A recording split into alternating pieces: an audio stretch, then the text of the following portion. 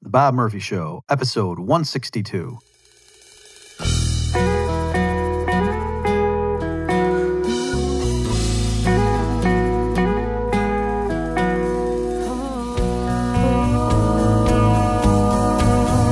There's a tidal wave coming. What you gonna do? Get ready for another episode of The Bob Murphy Show, the podcast promoting free markets, free minds, and grateful souls. It's your source for commentary and interviews conducted by a Christian and economist. Now here's your host, Bob Murphy.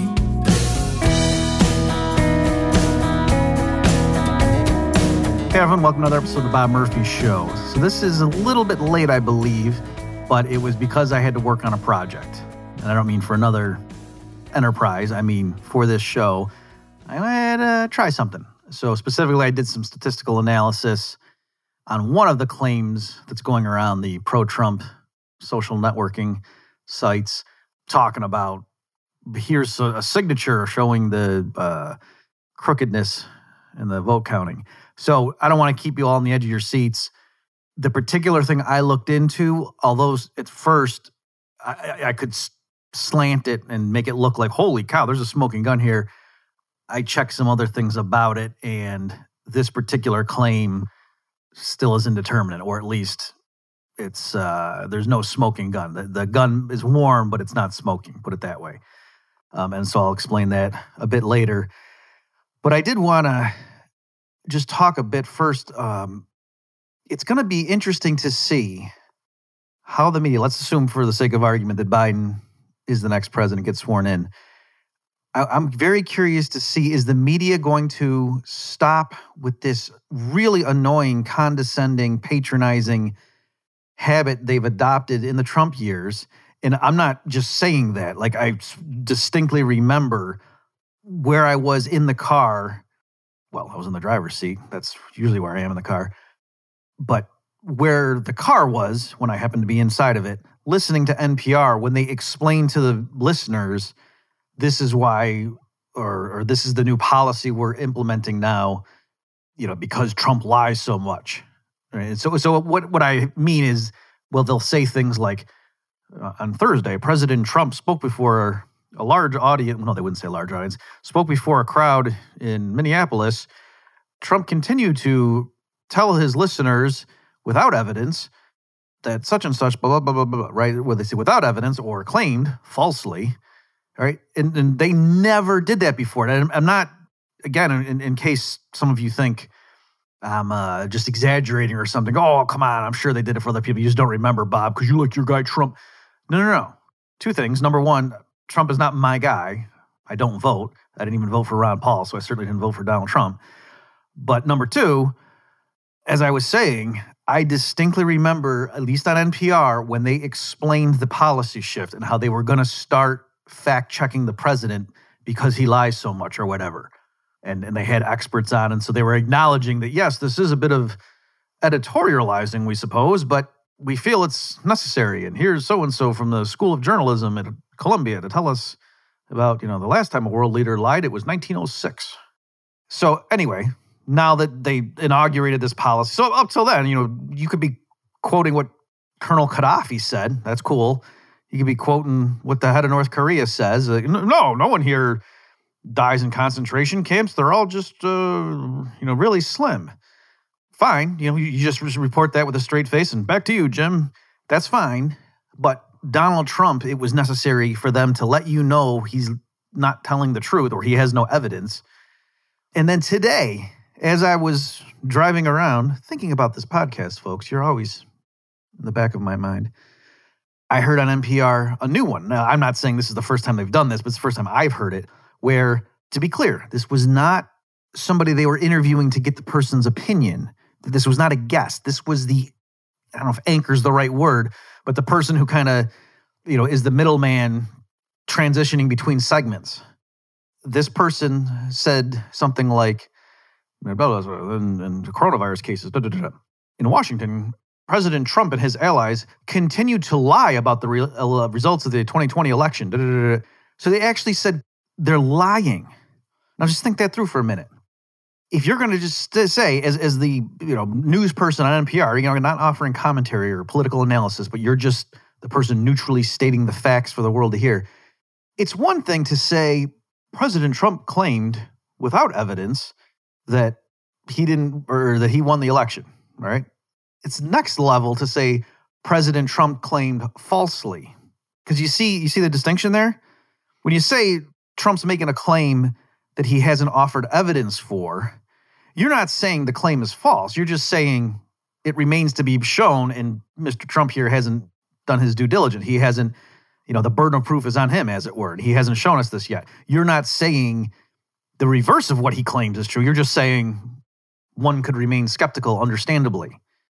It's next level to say President Trump claimed falsely, because now you're just telling the listener what the answer is, all right? And so you have to be really sure, right? Because that's kind of the point of, John Stuart Mill's On Liberty thing. You got to give your opponent the freedom to say things that you violently disagree with, because if you don't, then you prevent yourself from ever learning that you might be wrong. All right, but, fair enough. Certain things are true. And again, so the issue was that just violated journalistic practice. If they were quoting somebody who said the sun is cold, they wouldn't say claimed falsely. They would just go ahead and, think of it. Suppose NPR were doing a story about a flat earth meeting. I don't know if those people have meetings. How could they find the location? Right? Suppose they did a story on that. I don't think they would keep stopping and saying, so-and-so claimed falsely that you'd fall off the face of the earth. No, I think what they would do is they would go ahead and quote the person, not editorialize about the person, then say, however, most leading experts agree that the earth is an oblong spheroid. And then they would interview, so-and-so from the Center for Globe Sales, and they would talk to that person and let that person explain to the listener why what the first guy said was crazy. But it's not the host's job to just tell you what the answer is. So anyway, it's, like I say, it's next level to do that. But what's even crazier is to say so-and-so lied about something. Because now, not only are you telling the listener for sure that what this person said is false, but you also are saying, and we know that he knows it's false. Hence, he's lying, as opposed to sincerely telling you something that is not true, or he's crazy. And what can you do about that? So really, lie is a strong word for somebody who's crazy, right? So that's what I heard today, that they were saying, just matter-of-factly, Donald Trump and his allies in the administration continue to lie about the results of the 2020 election. And now we turn to so-and-so with a story about the Karate Kid. So anyway, that's amazing. So I'm curious to see, now that they've unleashed that they've arrogated to themselves the power to tell you who's a liar from the news desk. Now that the NPR, at least, I haven't heard that in other places, but it wouldn't shock me if they've done it. I'm wondering, are they going to give up that power or not? The Federal Reserve is certainly not going to give up their new powers that they've managed to grab in the midst of this stuff. It's funny. People worry, and I was too, worry about oh my gosh, are the groups, the ISIS and Al-Qaeda and stuff, are they gonna try to make gains while the U.S. is in disarray from coronavirus? And no, actually, who you need to worry about? It's groups connected to the U.S. government, like the Federal Reserve. They use the coronavirus panic to seize power. The CIA and the FBI are doing a lot of hanky-panky during the Trump years. And likewise, just like everybody else doesn't let a good crisis go to waste, the news media, one way to look at this, it's not simply that they didn't like Trump, it's that they decided we are now in charge of the truth. Not merely reporting views to you, and by us running some stories and not other ones, we're kind of filtering it and controlling the narrative that way. But no, we're just going to flat out quote someone, even if it's the president, and just tell you that's a lie. So anyway, are they going to go back? That's my long-winded way of getting up to that question. I thought they were going to when I started this rant, but then I convinced myself near the end, I'm not sure that they will. because, again, that would be giving up power, and I don't think they would want to do that. And also, now that it's commonplace, even if one or two major networks or outlets did refrain from that practice, would that be, put the genie back in the bottle? I'm not sure. So in any event, I am curious though to see, like they're going to do it with the Biden administration. I had a tweet I thought was kind of clever that I sarcastically said, I can't wait for the media now to fact check the new guy. Things like President Biden told the assembled crowd falsely that women are only paid 78.2 cents for every man's dollar for the same work. Or President Biden told the assembled crowd, without evidence, that climate change posed an existential risk to humanity. And what was funny is, in the responses that some people were flipping out. What are you talking about? Oh, so you're saying the census data is wrong and women don't get paid 78% or whatever number I said. And I said to the guy, yeah, the crucial phrase in that was for the same work. And then he came back and said, oh yeah, I thought you'd say that. I was like, okay, well, then why did you raise the question if you knew what the answer was? And then other people were saying, what are you talking about? Climate change, of course it poses serious risk. And they didn't see how what they were saying was not the same thing as I said. And then I pointed out to them, oh, so you think the things where they call Trump a liar, there's not like even a partial grain of truth in there? And they said no. That when Trump lies, it is unmitigated, just pure fantasyland stuff. Whereas if Joe Biden said climate change poses an existential threat to humanity, that would be totally cool because, well, I mean, what he means is climate change might be bad. By the way, folks, I'll put it in the show notes page. If you haven't looked at this stuff, this isn't me distilling Rush Limbaugh or something. The UN's own synthesis of the peer-reviewed literature on climate change and its impacts doesn't show anything in the ballpark of wiping out humanity. All right, like there's standard scenarios are things like, oh, if they don't do anything, GDP in the year 100 might be probably 5% lower, and in a crazy knife-edge little minuscule probability scenario, global GDP might be 20% lower. So by the way, even if that were true in that crazy catastrophic scenario, they would still be richer than we are today, right? Because the baseline GDP in the year 2100 is so much higher than today's that even if it were 20% lower, then duh. But in any event, so when people just casually, like AOC or Bernie Sanders, would just casually say how climate change is the number one threat to humanity or is an existential threat, no, that's like Trump saying, oh yeah, the people from Mexico are basically rapists and drug gang murderers. I mean, you could at least quantify to say how far off he is, whereas these other people, like, it's almost like they're dividing by zero. It's kind of hard to say how much is the extinction of humanity, how much, overshoot is that on the threat meter than compared to GDP might be 4% lower in the year 2100. All right. So my point being, you could quite plausibly say of Biden, he claimed without evidence that climate change, but they don't talk like that. And it's correct that they don't talk like that because the point of the media is not to tell you the answer on such a subtle, nuanced, controversial subject like that. They're just supposed to tell you what so-and-so said. And if they want to have analysis, then they go get an expert to talk about it. You don't just have the host do the research behind the scenes and then decide on something that's controversial. Now, I get their point is, no, it's not controversial. Okay, well, deciding what is not controversial is itself controversial. What do you think of that? All right, so I'll be curious to see if NPR et al. Decide to drop that language when they go back to reporting without commentary on what some dictator said who runs concentration camps. All right. Something else I want to talk about, this whole dispute over the election results, it's amazing to me how after virtually or almost 4 years now of the media lying through its teeth about things Trump did or how he was tied to Russia and all this stuff, now is just so effortlessly switching to telling us not only did Trump lose the election, but you're not allowed to even question it. And you're a bad person. And moreover, you're fomenting civil unrest. You might lead to riots. Like, no, it's not Republicans who riot, by the way. Okay. So let me put it this way. Whatever the level of plausibility that you think are in these claims, there are clearly millions of people who are taking this seriously.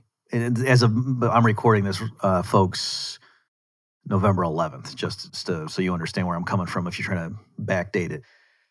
So at this point, like I say, the media has all told us Trump's the loser and he's a crybaby and national security problems are arising now because he won't do the transition. And plus he fired his Secretary of Defense.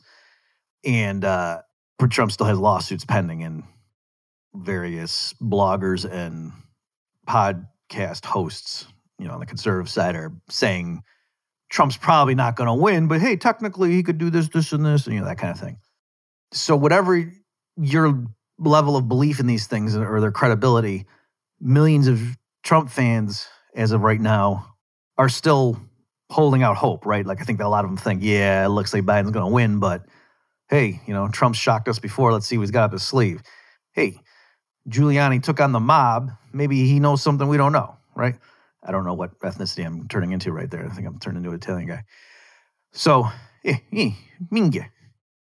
You got this guy Trump, eh? I'm talking about? He's got some cojones, huh? All right.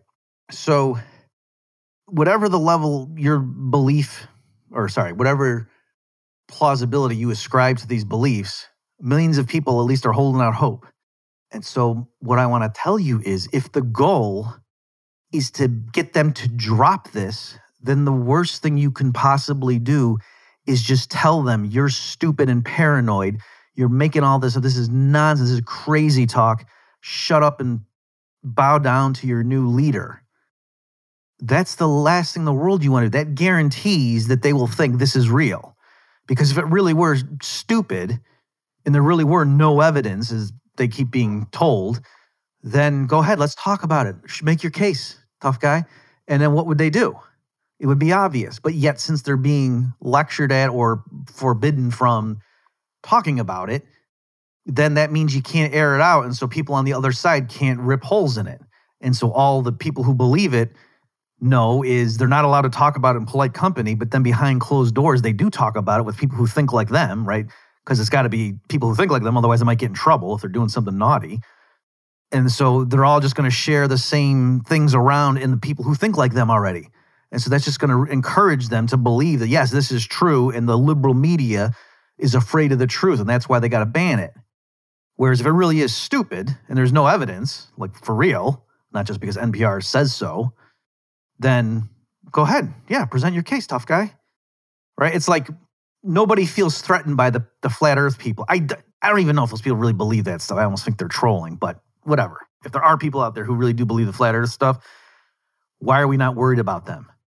Because they're so obviously wrong, they're not going to take over. So in the same vein, if you think this is a ridiculous narrative, then air it out, blow it up. Now, there are situations, there are scenarios where I think it is appropriate for people with a big platform not to give a platform to those who are below them in some type of hierarchy and whose views they consider noxious.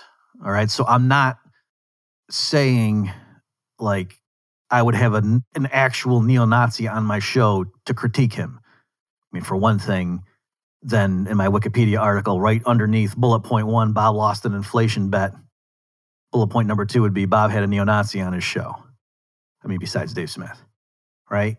So that's why I wouldn't do it in reality, or that's the obvious reason. But I mean, saying even beyond that, no, I wouldn't do that because by us debating it, it looks like libertarians flirted with this idea or something, right? That's also one of the reasons, amongst others, that I didn't sign that stupid anti-fascist pledge, because to me, that looked like it was, protesting too much.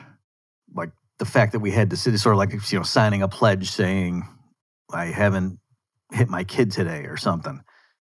So I'm not ruling that sort of thing out. But this situation, it's not like you're containing the virus or the epidemic before, or you wouldn't contain the epidemic before it breaks out. That doesn't make sense. Containing the virus before it breaks out. It's already out there. Millions of people, Trump supporters, are already talking about this stuff and sharing videos and blah, blah, blah. So it's already out there. So at this point, to just try to make it go away by wagging your finger at people and asserting that, no, this is nonsense, there's no evidence. When they're like, what about this video? What about all these affidavits from these people who work there? What about, and they can point to all the evidence, and then you just say, no, there's no evidence. Shut up, Sorlu. I mean, that's going to convince them that they're right. So that's the wrong thing to do. By the way, let me just also, I'm getting worked up about this stuff, mention, to say there is no evidence for something, I mean, doesn't mean you're saying it's false. So there's that issue, which I pointed out earlier. But also, it in a certain sense, depending on the context, it's an extremely strong statement.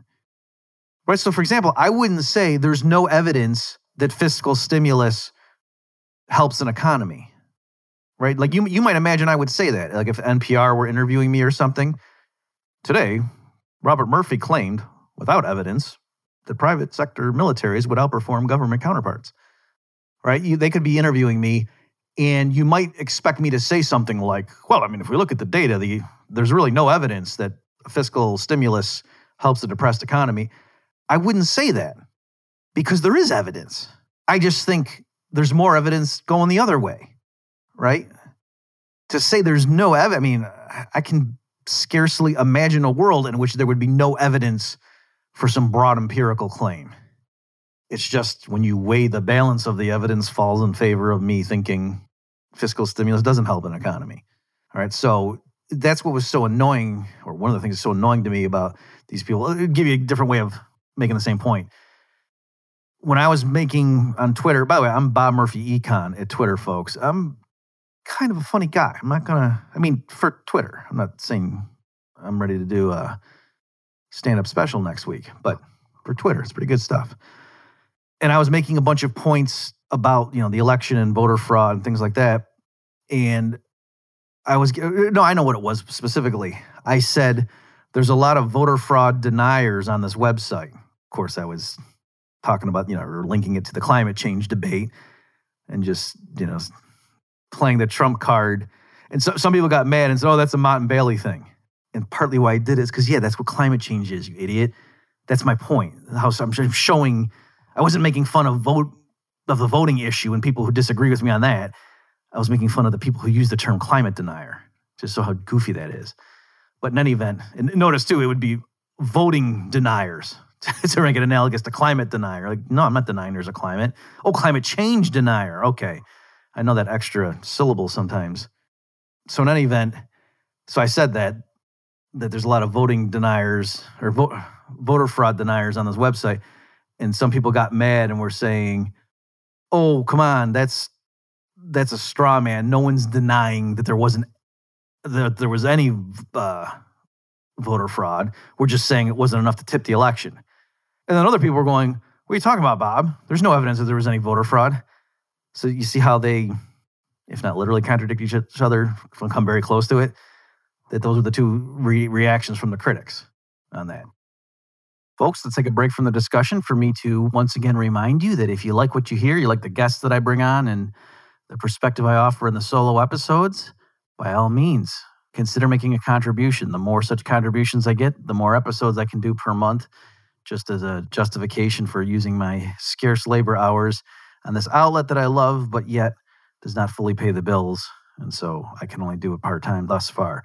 For details on how you can do that and all the special bonuses depending on your level of contribution, go to bobmurphyshow.com/contribute. Let me just mention, if you've made a qualifying contribution and you're supposed to get let into the Facebook secret group, it's a secret. And it's been more than 2 weeks since you've made the contribution and I haven't gotten back to you, that means I somehow missed the note in my inbox. And so don't be shy. Please get in touch and just let me know. Make sure that I get everybody in there who's supposed to be in there. Last thing I'll mention is whether you contribute or not, another way you can certainly help is subscribe to me on YouTube. And when you come across an episode that you realize some of your friends might be interested in, or, a coworker, and I'm going to be trying to make more episodes that are catering to someone who's not a true believer, as it were, then sharing the episodes with people like that is another great way for me to get the podcast out in front of more people. Thanks, everybody, for your support, and let's get back to the episode. All right, so back to an earlier point I was making. I was shocked because as I was making some of these points about election, not being sacrosanct and why do we trust these people, we know that the Democratic Party had no problem rigging the thing and stealing it from Bernie Sanders, or to say steal means I know he would have won in the counterfactual. I don't know that.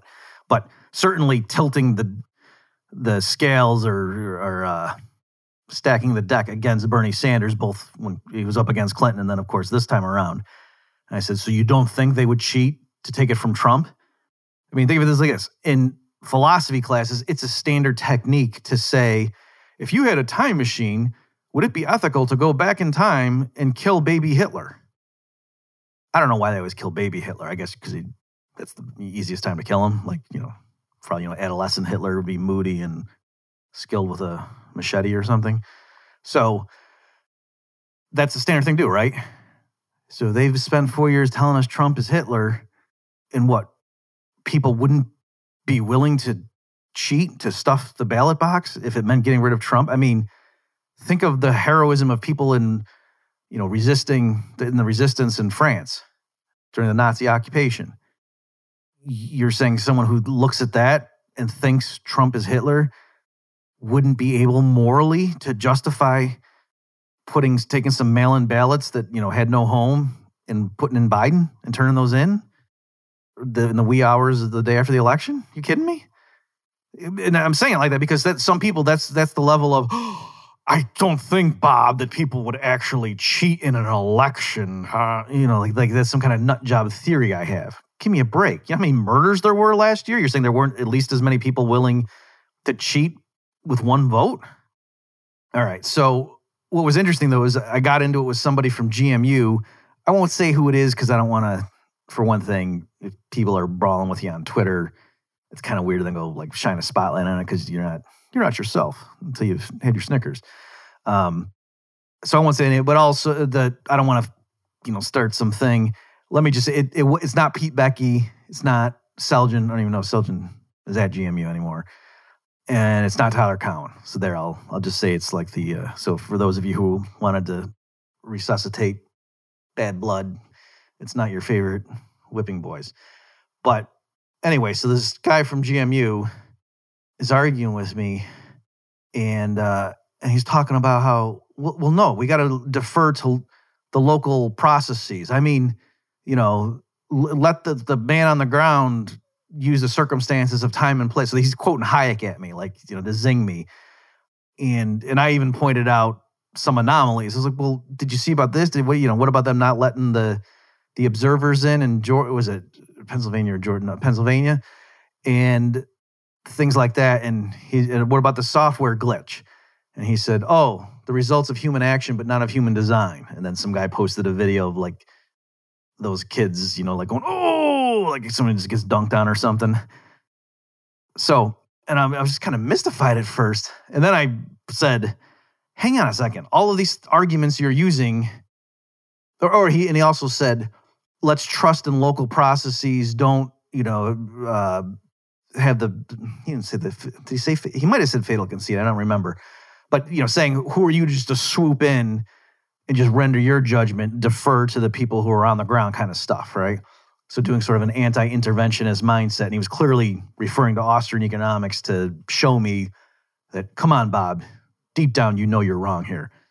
So I was like, what? And I was like, hang on a second. I said, just about all of your arguments you just used would also prove that the Bush administration didn't lie us into invading Iraq. Are you saying that? And he came back and said something like, yes, of course Bush didn't lie about Iraq. The fact that you think otherwise is disturbing, or something like that. All right, that's not an exact quote, but that's definitely the spirit of what he said. And he put lie in quotation marks. So I don't know if that was some weird hair-splitting thing he was doing, or he just meant like the very idea that a U.S. president might lie. I can't even write it without putting quotation marks around. I mean, let me go sit down for a minute. A U.S. official lying about war? That's inconceivable. Right? That's the attitude I was getting from him. And so I was mystified, and I was like, how can that be? And I think I know what it is. It's because if your job is to talk about like Buchanan and constitutional design and, checks and balances and stuff like that. Like your whole deal is to study political systems and how they distribute power and how can they guard the guardians and that kind of stuff. Like that would, imagine like your favorite crypto fan who studies those protocols and how, all the different techniques that they can use for verification and so on, and oh, gee, what if the guy with the black hat comes in and does this? Or, what about if there's a rogues? How much computing power would they need to crack the system? Da-da-da. So likewise, think of how much they're into that stuff and how much they love it and how much, if they found the particular cryptocurrency that was their personal favorite, think of how much they would hang on to that like there's their baby and someone criticizing it. Think of how emotional they get, right? Well, that's how, if what you do is study designs to limit government, you would adore the U.S. system. Not the outcome, but the system. Because it is cool, given that you're going to have a state, the U.S. system is pretty good. Given that you're going to have a bunch of guys sitting around designing something, I mean, say what you will about the Federalists, at least they had an ethos, right? So it just hit me. And then even to make it strike closer to home, there's lots of libertarian economists who just love the way the market works. They're not dispassionate about it. They're very passionate about it. And that sometimes slips into, when you're talking about entrepreneurs in the real world, you look at them with rose-colored glasses. That, you end up elevating them as they're better people than others. And by the way, some people listening are like, yes, I like what you've done there, yes. But I'm just pointing out it's the same type of thing. So if you can recognize why it's clearly wrong when this guy from GMU seemed like incapable of contemplating that someone counting votes in Georgia might be putting his thumb on the scales, I shouldn't, well, in any event. Likewise, or the cryptocurrency people, and how you might say, yeah, those guys, they are kind of over the top, aren't they? Like, geez, you criticize crypto and they bite your head off and give you a 3-hour lecture on hash power or something. So likewise, I'm saying with the economists, just be careful. I think we do the same thing. So be the change you want to see in the world. So anyway, this guy, and I know he would say, if he heard me say that stuff, no, I'm not saying that people are angels. That's the point. A well-designed constitutional system with checks and balances takes people who are fallen and, you probably say with flawed, and makes it so they can't take over. The system corrects itself, okay? And I'm just saying there's the arguments by which a free market economist expects there to be a benign outcome in the market crucially depends on certain things like respect for property rights or whatever. So the spontaneous order that emerges because of the state, we have no a priori reason to think that that's going to be a good thing, unless we just go into vacuous terminology where any equilibrium is socially optimal. And well, yeah, in Stalinist Russia, I mean, the killing stopped once there was an equilibrium, and Stalin realized the marginal cost of murdering one more political opponent was lower than the benefit. And so therefore, I mean, yeah, you could do that. But I don't have any reason to think that outcome is particularly noble or corresponding to some external criterion of goodness.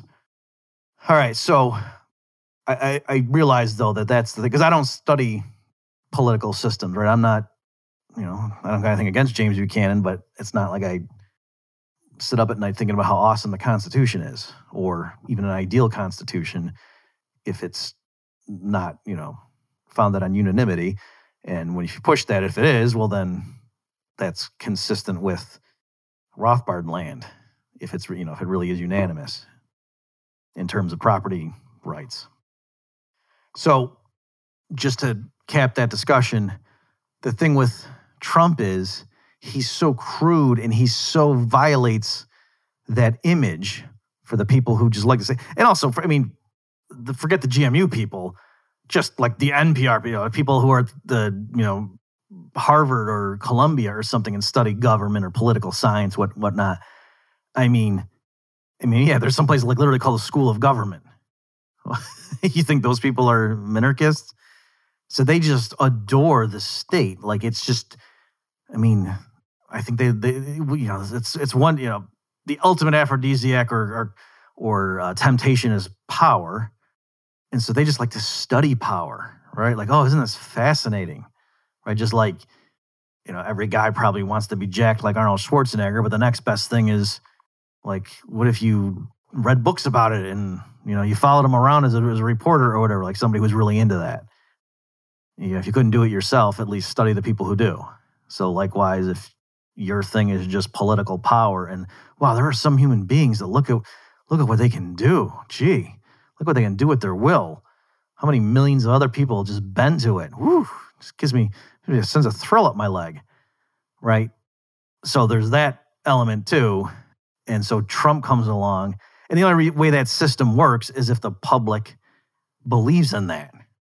If someone comes along like Trump and shows them how naked and just corrupt the whole thing is, either from the perspective of Trump's supporters, because they can see how much the media and the CIA and whatever just made up garbage for 3 years about it.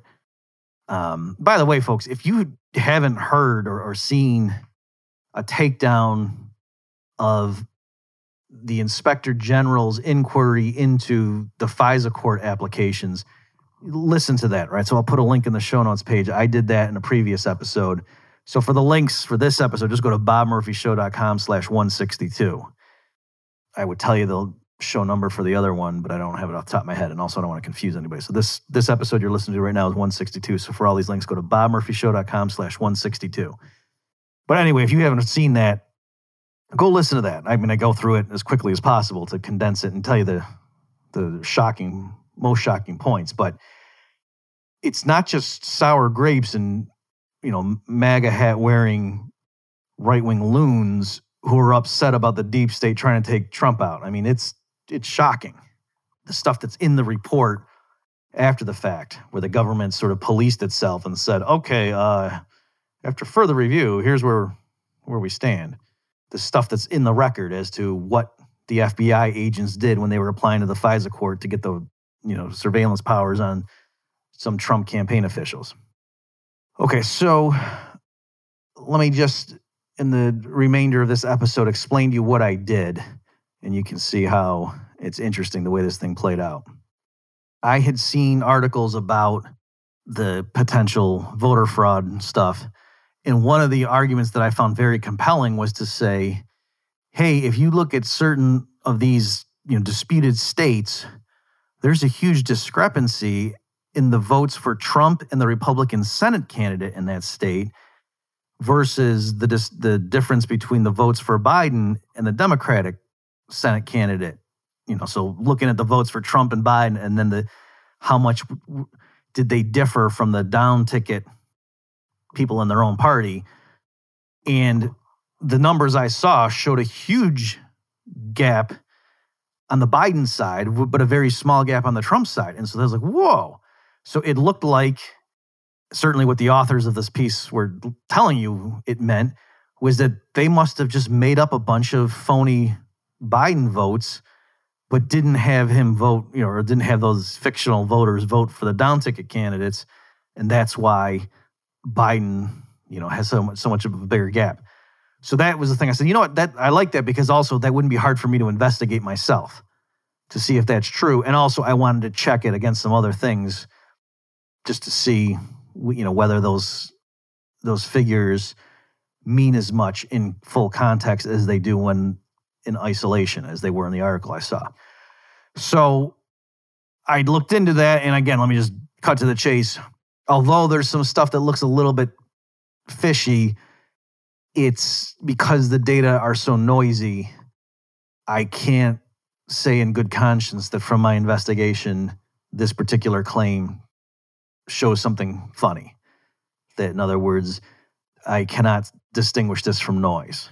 Doesn't mean it didn't happen, but I'm just saying there's not a signature in the data, as it were, at least on this particular claim. So let me be clear. Let me be clear. I've always said, you can keep your plan if you like it. So let me be clear. It's I'm not here saying, hey, I looked into it, folks. Turns out Biden won fair and square. That's not what I'm saying. I looked at one claim because I realized this is something I could go take a half an hour and check myself in Excel. And so that's what I did. Certainly, if it had come the other way and there was a smoking gun here, I would have been like, dum, dum, dum, dum, dum, dum, dum, dum, and telling everybody and become a hero among the MAGA crowd. But since I didn't find it, let me go ahead and just show you what I did, just so you know. Okay. So let me first, I'll do it this way. Let me use correct numbers, accurate numbers, to try to make you think something really funny is going on. All right? So listen to these numbers. If you go to Michigan and you look at the number of votes for Trump, it was 2,647,004. By the way, I got these numbers from the Washington Post. I'll put the exact hyperlink or URL if you want to double check my numbers, folks. But I took this snapshot as it were. I think this data or these data are as of something like November 10th. So just keep that in mind, that if you go to check my numbers and I'm off by a little bit, it's either because the Washington Post was drawn a different data set or because the numbers have changed because they were still technically counting when I took the snapshot. So there were, let's say, 2,647,004 votes for Trump, whereas for the Republican Senate candidate in Michigan, there were 2,636,619. All right? So that's a difference of 0.4%. So pretty close. Most of the people who voted for Trump also voted for the Republican Senate candidate. However, if you look at the Democratic side, 2.7956 million people voted for Biden. I had to keep going because every decimal was above 5, and so was 5 or above, and so I would have been wrong because I should have rounded, so I had to keep going. I painted myself into a corner there with math. All right, so basically 2.8, do it that way, million people voted for Biden, whereas 2.7 million voted for the Democratic candidate, a difference of 2.6%, right? So again, just looking at Michigan here, the excess of votes for Trump over votes for the Republican Senate candidate was only 0.4%, whereas the excess of Biden over the Senate candidate was 2.6%. In Georgia, it was even closer. By the way, so for Georgia, there were 2 Senate races, so I just took the non-special one, right? One of them was called a special race, and so I'm calling this and they're both going to runoffs. But I'm looking at the votes cast, even though this isn't decisive for who the winner is. For the Senate candidate, I don't remember what the person's name was. That was not the special election, in case you are curious if you're going to do this yourself and see, well, wait a minute, there's 2 races. Which one was Bob using? All right, so in any event, with Georgia, listen to this. The percentage difference of Trump versus the Senate candidate was 0.0%, right? Even if you went to one decimal place, you can't even see it. That's how close they were. Whereas with Biden, the gap was 4.3%. Now, what's even crazier here, if you use the absolute numbers, in Georgia, again, using the main Senate race, not the special one, the gap between votes for Trump and votes for the Republican Senate candidate were 129, right? That's how close those 2 numbers were. They're only 129 apart, and actually the Senate candidate got more than Trump did. 129 more, to be specific. Whereas for Biden, the gap, how many more votes did Biden get in Georgia than the person running for Senate on the Democratic ticket in the main race, not the special one? The gap was it bigger than 129? Yeah, it was. Actually, you know what it was? 102,082. So yeah, somewhat bigger than 129. So if I just told you those 2 things, wouldn't you be like, holy cow, those cheating, oh my goodness. It's like the same people that want to steal my house also are willing to cheat. I'm flummoxed. I can't believe it. Okay, so that's pretty good stuff, right? By the way, I couldn't do Pennsylvania, Nevada, or Wisconsin with this technique because they didn't have Senate races. So that's why I'm focusing on Michigan and Georgia. Okay, so that's pretty crazy. Okay, the problem is, the reason I'm saying that's not a smoking gun is I went and started filling in those same data for other states, and if it had been on the Republican side always, under 1 percentage point difference, then I would have said, heck yeah, that's crazy. But that's not what I found, all right? So I only did it for 6 other states before I stopped, because I was seeing already that these numbers aren't that far out of line of, or there's nothing crazy about these numbers is what I'm getting at. So I started Alabama. What I did is I got a list, folks, of the states that had Senate races. Remember, in case you're puzzled, the way the Constitution set it up, it's staggered. So each Senate term is 6 years, but there's an election every 2 years. And so they break it up so that 1/3 of the candidates come up every 2 years. And the rationale for that was they wanted there to be some continuity in the Senate, which is like the analog of the House of Lords. Whereas with the House, every 2 years, constant turnover. Like the people are fickle, and if their mood changes, well, we got to reflect that. Whereas the Senate was going to be a moderating influence and only turn over gradually so as to, keep the passions in check. I should go teach at GMU. I got this stuff down. I know what's up. Ask me about the 3/5 compromise. Go ahead, ask me. All right, so, and even I made a list of the states based on whether they had a Senate race this cycle. And so from Alabama to Delaware is what I filled in. And you're saying, why didn't you do the whole thing about, because I had to manually grab it, right? So I had to go hover my mouse over the state on the Washington Post map and then read off I couldn't even highlight them, right? Because it was like a graphic. I had to go remember and go type it in and check again. It was taxing my memory in these late years. Okay, so anyway, I'm just saying, going through it from Alabama through Delaware, just looking at there. On the Republican side, the biggest percentage changes in Delaware, where Trump over the Senate candidate was 8.2%. Right, so Trump had 200,603 votes, whereas the Senate candidate only had 185,444.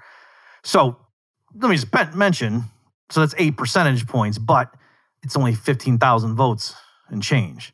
So I don't know how you, but presumably the percentage is the relevant thing.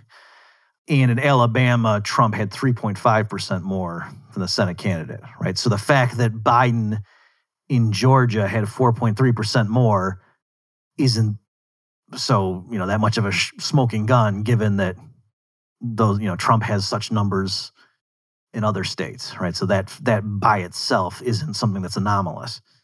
And then, Biden has bigger gaps in Arkansas and Colorado, for example.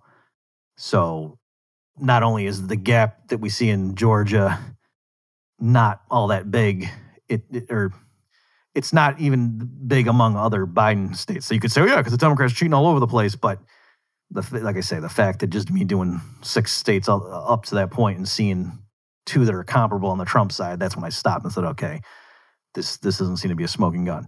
All right, so again, let me mention, this doesn't mean there was no cheating. I'm just saying this particular angle and those numbers you may be yourselves be seeing in certain articles, you got to be careful with that, not to draw too much from it.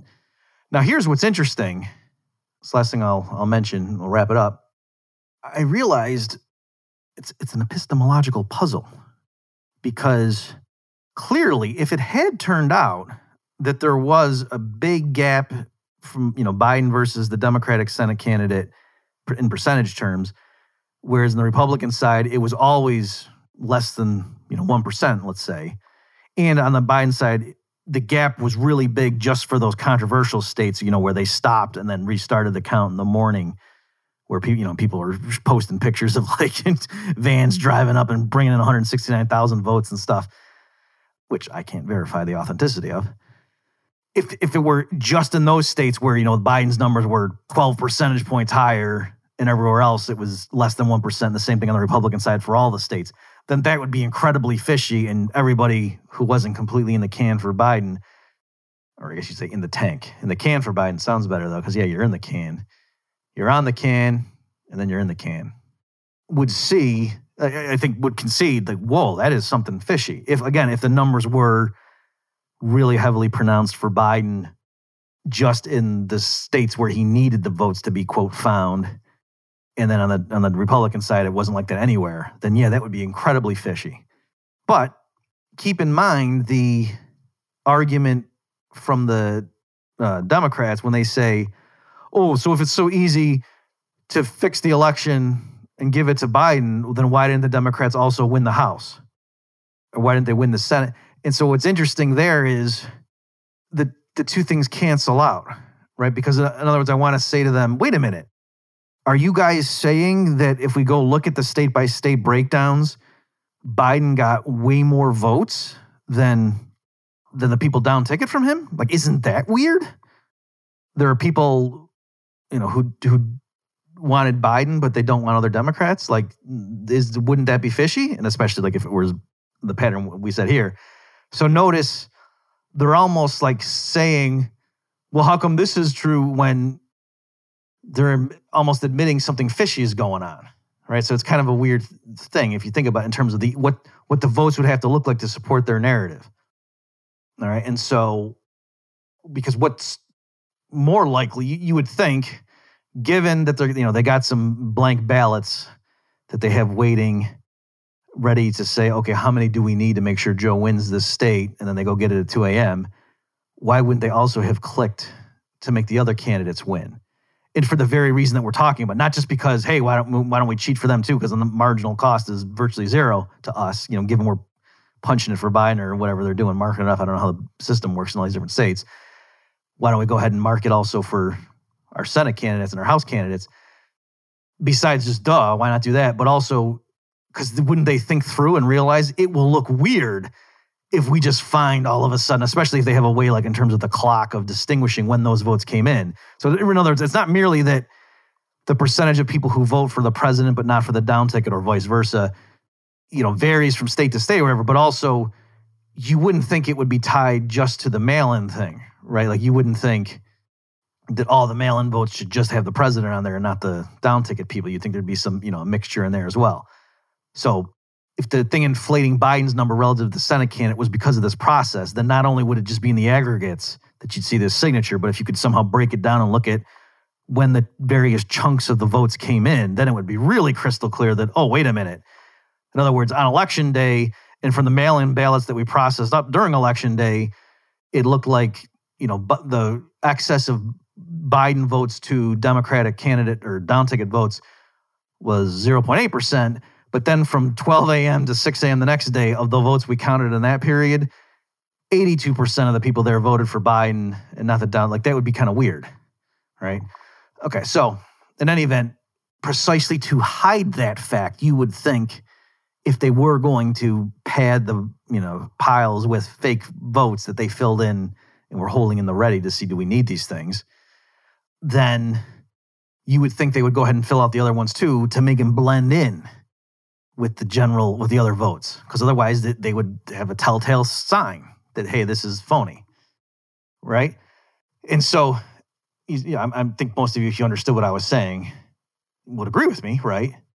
But then, isn't this a weird situation where when I go to look for this in the Excel thing, if I did find that there was this crazy excess of just Biden votes that stood out like a sore thumb, then that would clearly be evidence of tampering.